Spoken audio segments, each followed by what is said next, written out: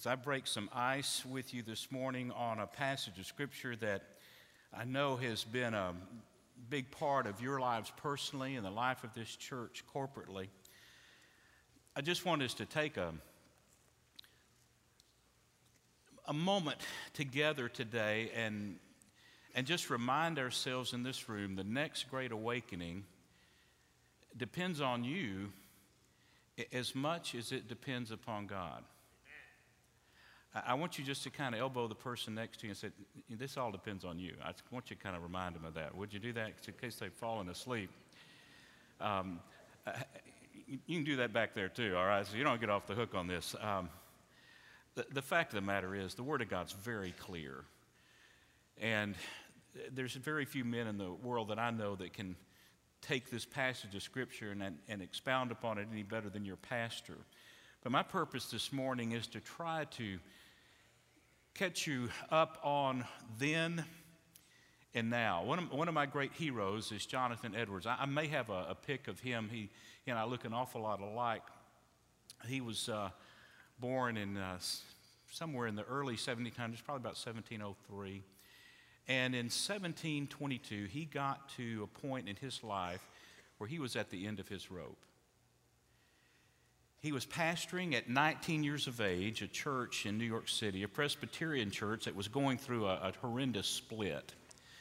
You might remember the Pilgrims arrived as early as 1620. By 1720, Americans had learned how to split a church. And since then, there are congregations that have perfected that, but most of them are in East Texas. Their idea of mission work is to split a church, by the way, but I digress. So this is a reminder that what we're going through as a nation is not new. But what is new is that people will try to turn to man-made agencies to get them out of the mess they're in. And as early as 1722, a broken-hearted young man named Jonathan Edwards, before he was the Jonathan Edwards, he was just a 19-year-old, broken-hearted young preacher who was beginning to wonder, did I surrender for this? Is this what I've prepared for? Is this all there is? Angry people shouting and yelling at each other and perfecting their arguments with Scripture and just siphoning the lifeblood out of the church that Jesus gave his blood for. Is this it? Is this it?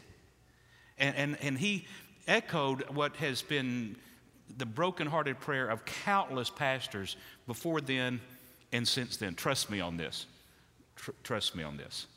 But he was at that point in his life when he came to the end of his rope, and he wrote out, in a space of about 8 to 9 months, 70 resolutions. I'll share more about those tonight. But the point is that within the context of this passage of Scripture today is one person.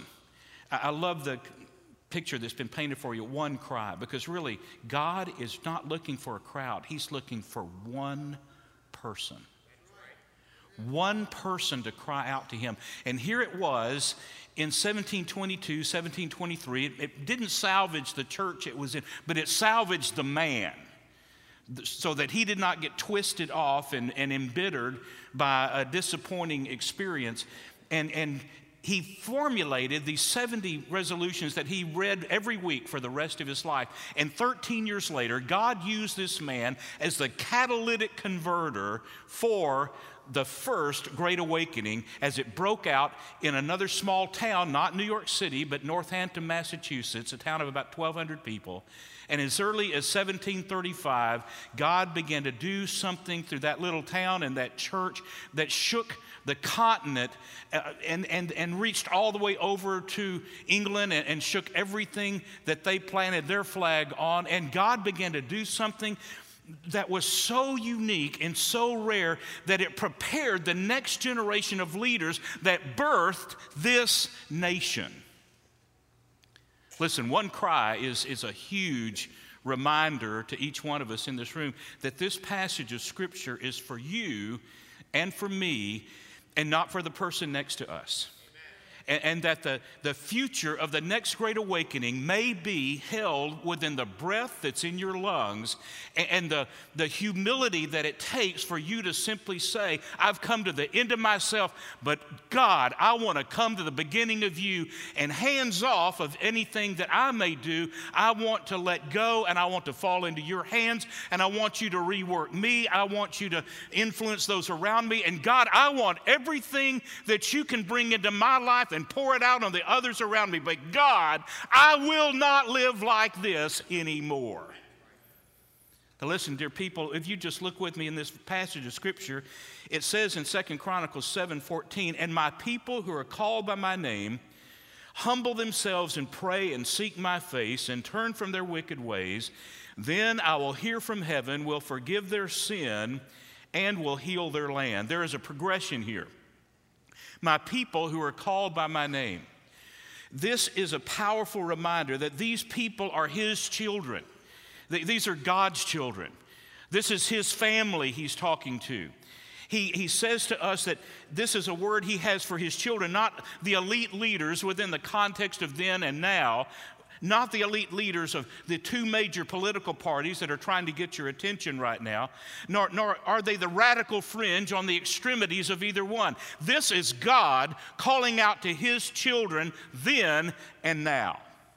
If my people who are called by my name, I want you to check your name today. Whose name do you wear? Whose name do you represent? I've been walking through that with my father. He's 90 years of age, and I was preparing some stuff for him for Father's Day and did some research, found out that my father's relationships go all the way back to England and the Puritans that came shortly after the Pilgrims, and his family landed in Connecticut, stayed there for a brief period of time, and started the first English-speaking church on the eastern end of Long Island in Suffolk County in 1740. He planted the first English-speaking church, Anglican church in America. Found out as I went over that with him, Dad, you remember you went back up there in 1960 to plant churches, not knowing that your family landed there in 1640. And Dad went up there to plant about 10 or 12 churches up there in 1960, within about 50 miles of where his family first landed. Only God can kind of put that together. But as I walked him through some of this, I began to discover what was going on in their lives at that period of time. And these are people that had a passion then, as we need a passion now, that we will not live like this. We will do something different under God. And the challenge for us is to know where our name is. And our name is not in our pedigree. Listen, my family didn't come over on the Mayflower. I'm pretty sure they used a U-Haul. But it is one of these things that we must look at individually, that we come to a realization at some point in time, my Father expects more of me. My Father expects me to listen to him. If my people who are called by my name, listen, call these people whatever you have to, the liberal left or the radical right. You can take a shot at lawless judges. You can take a hit at confounded Congress. You can malign them if you have to. But the fact of the matter is, they hold no sway.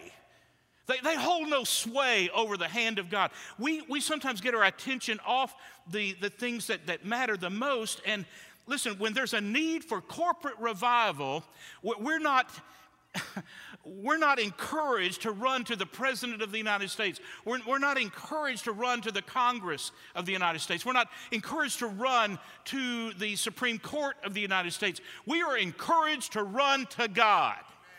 And I'm challenging you to mute the voices that are screaming in your ear. We have answers for you. We have answers for you.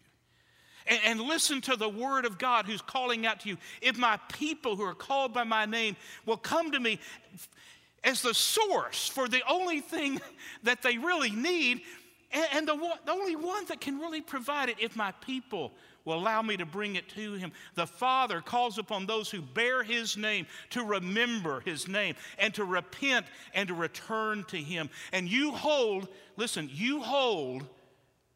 sway over the hand of God that can change the climate of awakening in this land overnight. He was listening to the voice of a 19-year-old boy.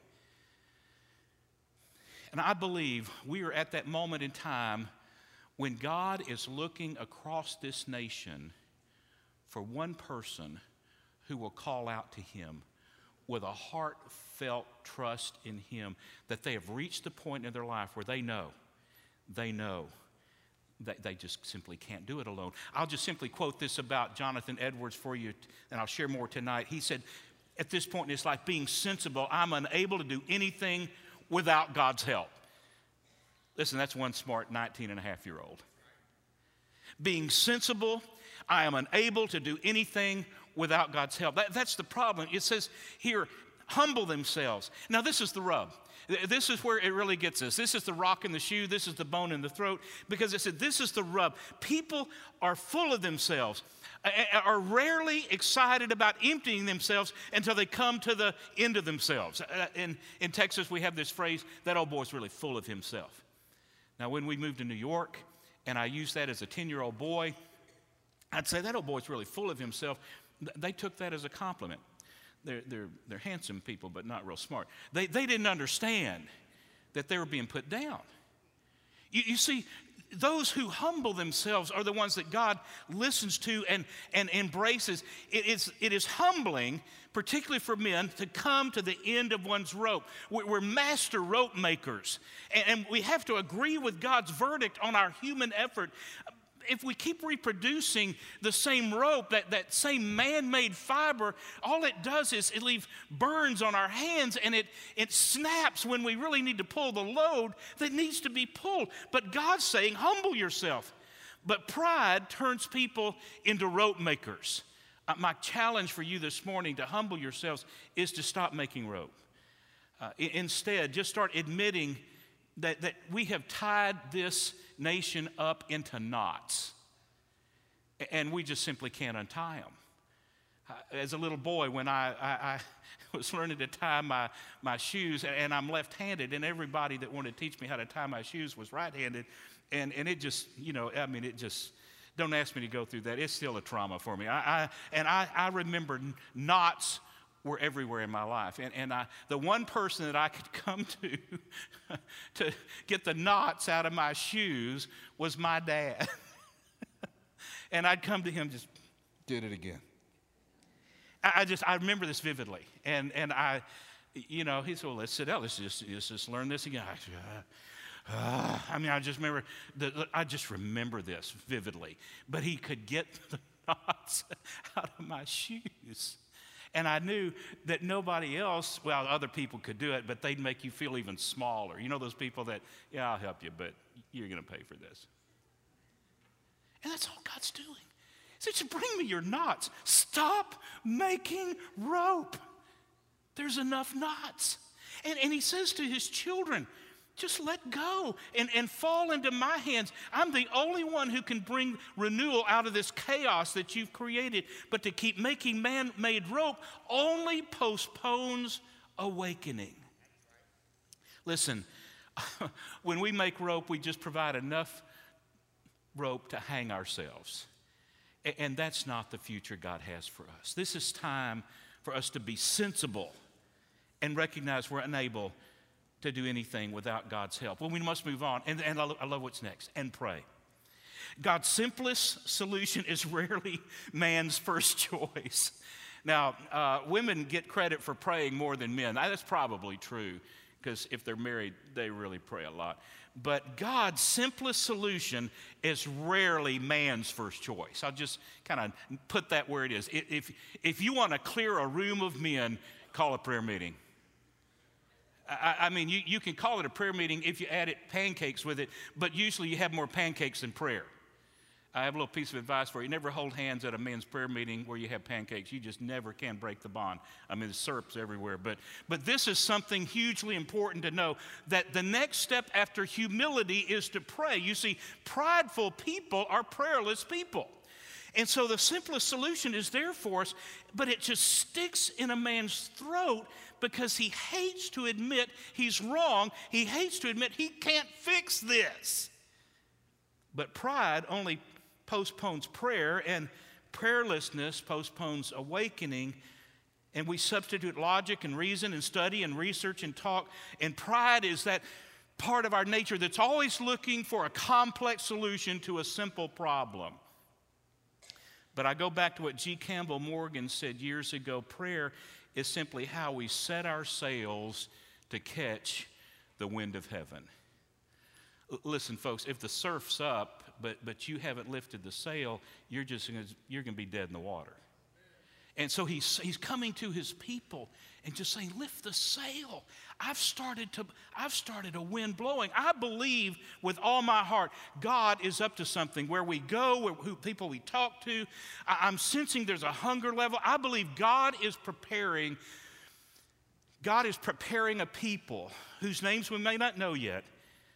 And some may not even have been born yet, because when God was preparing Jonathan Edwards in 1722, Sam Adams, James Otis, some of the great leaders of the awakening had not even been born yet. And people who had become targets of God's Holy Spirit to be utilized to birth a new nation had not even been born yet. So listen, when God starts moving, you've got to have the sails up in order to catch what he's doing. And he says, seek my face. This is one of my favorite passages of Scripture. Seek my face. This is the childlike desire to be a pleasure to one's father. Children love to shout, watch me, watch me. And what dad in this room has not heard these words? Daddy, daddy, daddy, daddy, daddy, daddy, daddy, daddy, daddy, daddy, daddy, daddy, daddy, daddy. Stop it. And what they're wanting you to do is what, guys? Have you figured that out yet? Look at me. You know, it's not enough for you to hear them. They want to see your face. I mean, children get this. This is just amazing. Children get this. And of course, mommy hears it, mommy only hears it most when she finally sits down to rest. That's when the intensity kicks in. Mommy, mommy, mommy. Or you get on the phone, ladies, just children suddenly, can't stand for somebody to have your attention. And so, and have you ever had children do this? They take you with their little hands and are you with me on this? They put their hands and just, they will turn you away from what you're looking at to look at them. Listen, it's put there by God. Seek my face. He's saying to you, just become a little child again. Come to me and I'll look at you and we can do this together. But listen, the beauty of this is children can't envision doing anything, great or small, without their parents' eyes watching them and taking pleasure in it. And my children were no different. And I'm not saying that we raise perfect kids, because, listen, you better be watching your kids all the time. Our youngest, who was here with us the last time I spoke, I remember vividly my oldest daughter said, Daddy, Allison's in the refrigerator.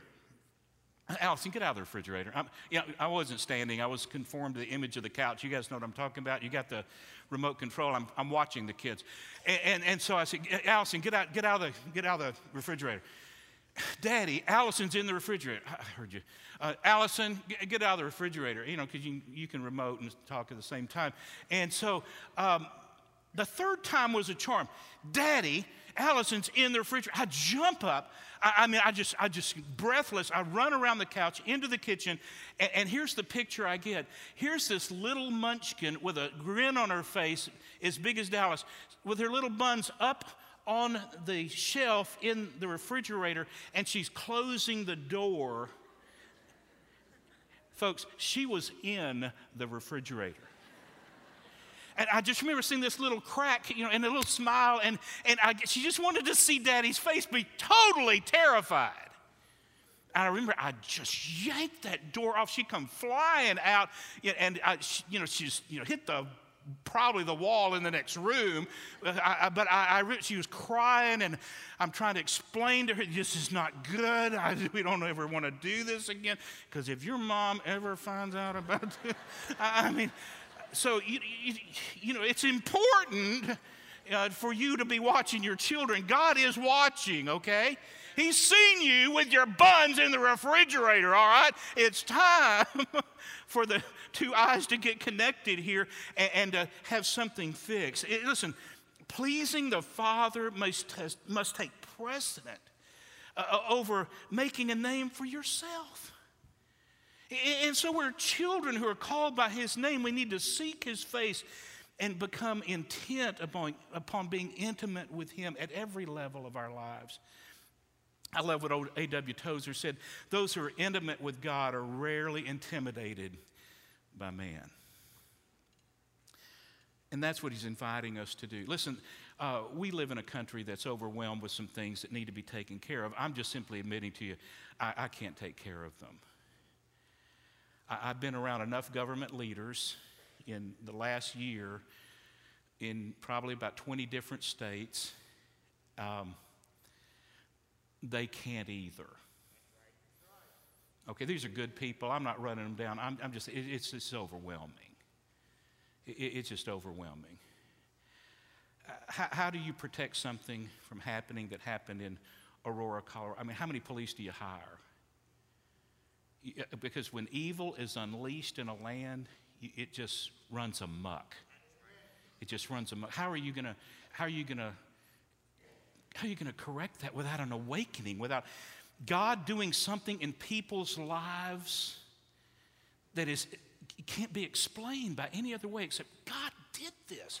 Now, if you want to put your name on it and say we did that, then we'll go through this cycle again like we did in the late 60s and early 70s when God's Spirit began to move across this nation and we saw baptisms flooding into our Southern Baptist churches. Our highest spike in baptism still remains the early 50s after the great student awakenings of 1949, followed by student-led revivals all throughout our churches in Southern Baptist life, and thousands of young people were saved and seminaries filled. Then in the late 60s, early 70s, the spike again of baptisms came from the Jesus Revolution and people getting to a point of their lives allowing spiritual awakening then to penetrate their churches. But when we started putting our names on it and started saying, well, here's what we did at our church, and we started writing books and refining it and getting it down to a science, we called it a church growth movement. God just takes his hand off of it and says, you want to push this up the hill? You go right ahead. But listen, this next one, here's what I'm saying to you. Let's get it right on the front end. Let's humble ourselves and say, we have blown this 9 ways from Dallas, and if this wind ever starts blowing again, we promise you we will put your name on the boat, we will put your name on the sails, we will put your name on the uniforms, we will tattoo it on our foreheads if we have to, but we will remember God did this. And this is what we're calling out for, something that only God can get credit for. Listen, turn from their wicked ways. So important today because the church is known not by turning from their wicked ways, but by yelling at everybody else who's riding a fast horse to hell to turn it around and stop moving in their wicked ways. You do realize that, don't you? You as a church, me as a pastor, we're known by telling people that what they're doing is wrong. That's what they think of us. That all those people do is judge the sin in my life, but they're not quite as excited about judging the sin in their own lives. Look at the focus here. Turn from their wicked ways. Now, you can go out and nail 2% of the population for not getting it right on whether it's one man or one woman or how. Listen, there's 98% of us understand the right thing. 2% are committed to doing the wrong thing. But if you're going to spend 98% of your time yelling at the 2% that are doing the wrong thing, all you're going to be known for is being lost in the tall grass. And listen, people do not turn their horse around by people who are shouting and yelling and screaming at them to turn it around. They just keep riding it to hell. But when they see the people of God moving in a fresh new direction with a beaming face full of the love of God and knowing that they have left sin behind in their own lives, they're willing to follow a crowd moving in the right direction, but not people that scream at them on the way to hell. Listen, my people are the ones that are be turned from their wicked ways. And listen, focusing on the waywardness of another doesn't keep God's children on course. We must be focused of looking at the error in our lives that will accumulate. And all it has to be is just 1 degree off course. But for a prolonged period of time, you will reach that point of no return. And that's The powerful message, how long is this going to go on?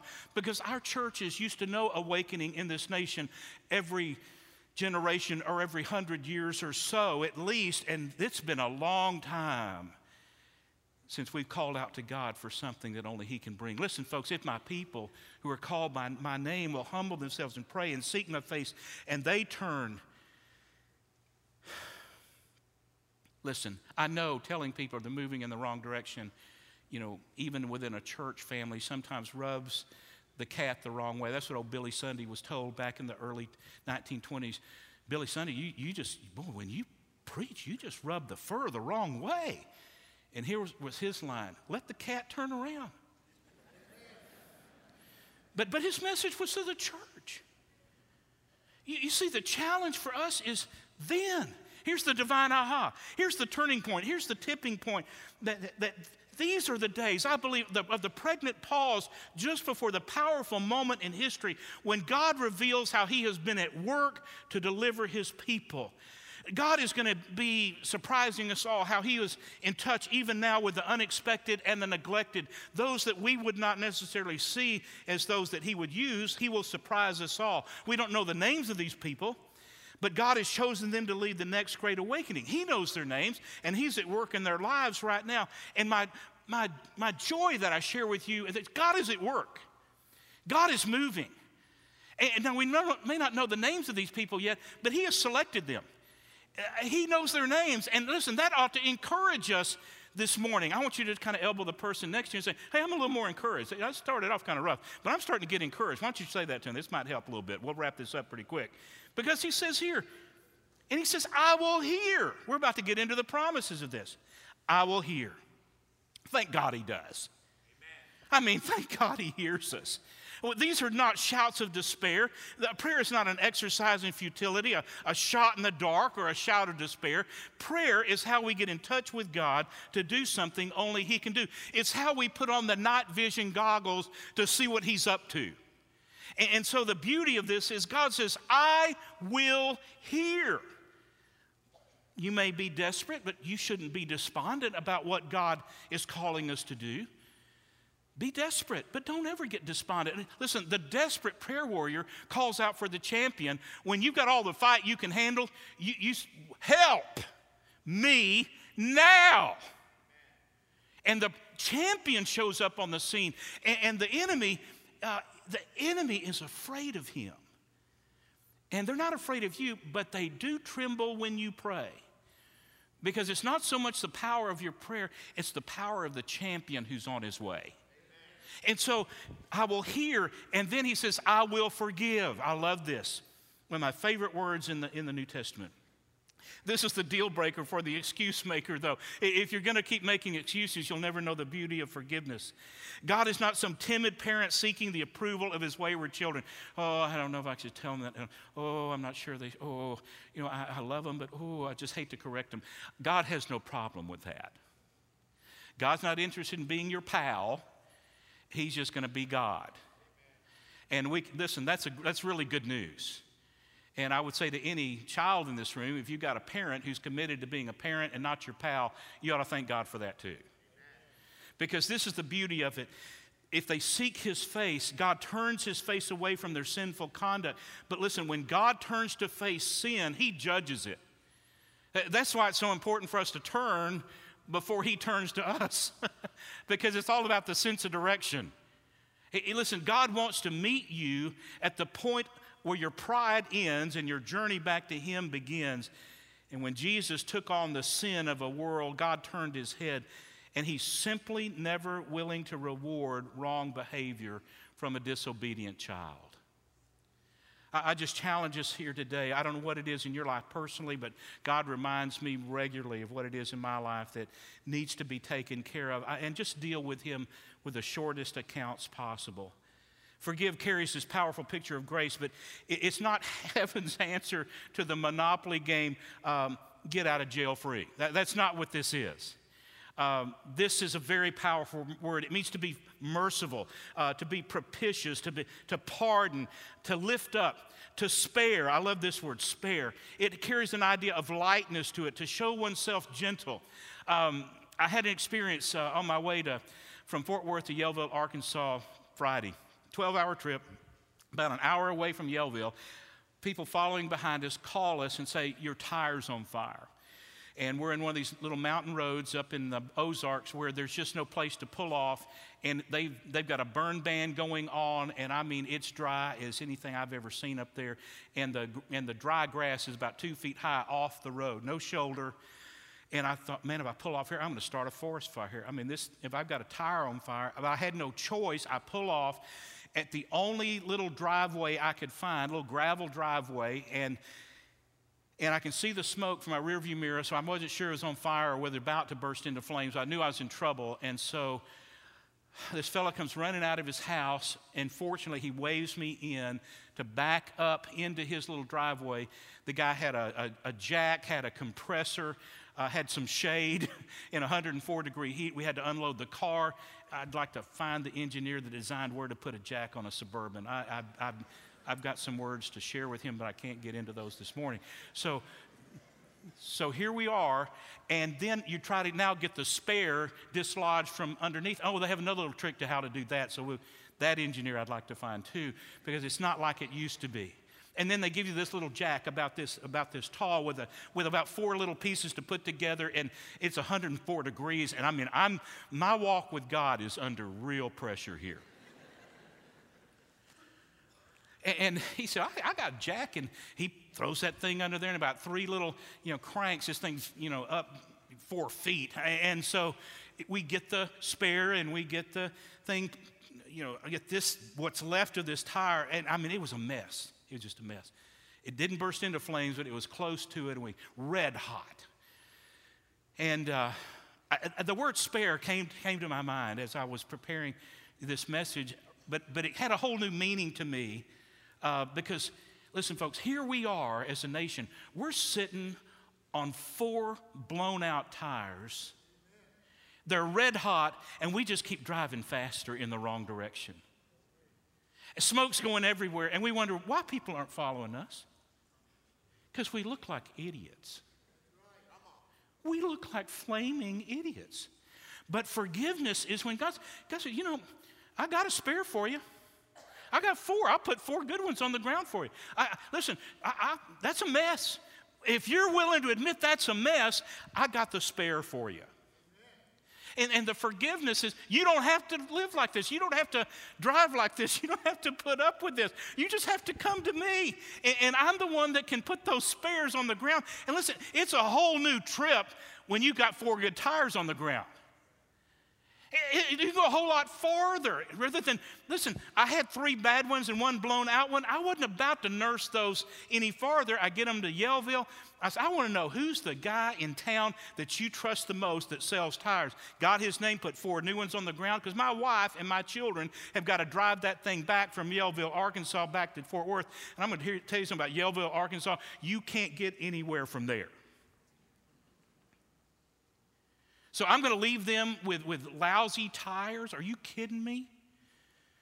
I'm calling out to the best tire man I can find. I'm asking you today, would you call out to God and say, we have blown the tires out. We're going 90-0 in the wrong direction. We're going to pull this thing over. We're going to ask you to jack it up and put on the wheels we need so that we can carry some people with us in the right direction. Under God, we have blown it. We've lost our way. We need your help. And we're calling out to you because we have nowhere else to go. Is anybody in this room with me?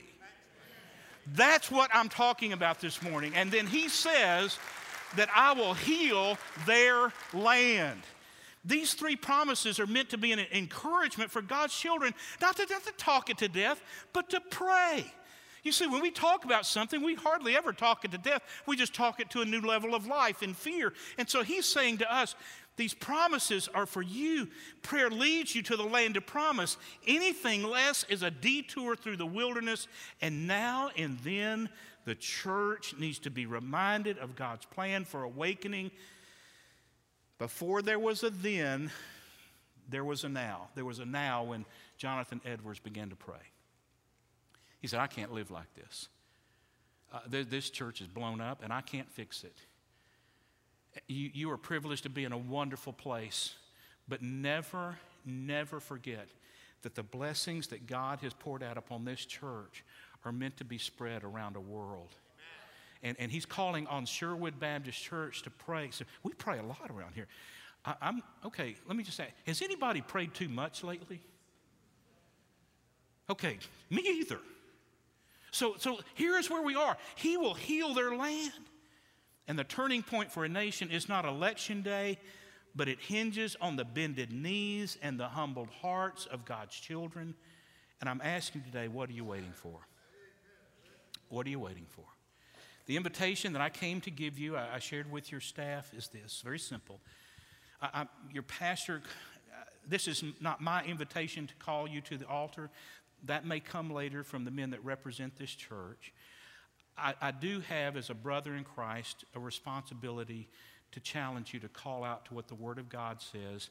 This isn't my altar, but I do have from good word that if my people who are called by my name will humble themselves and turn and pray, that God begins to do something only He can get credit for. Here's my invitation. I'm going to ask you just to stand where you are. You don't have to come forward, but I'm asking you to stand where you are. If you want to do this with me right now, I'm going to count to 3, and we're going to call out to God in prayer, and we're going to call out to Him as loud as we sang. And we're going to ask God to heal our land and let it begin right around this chair where we are.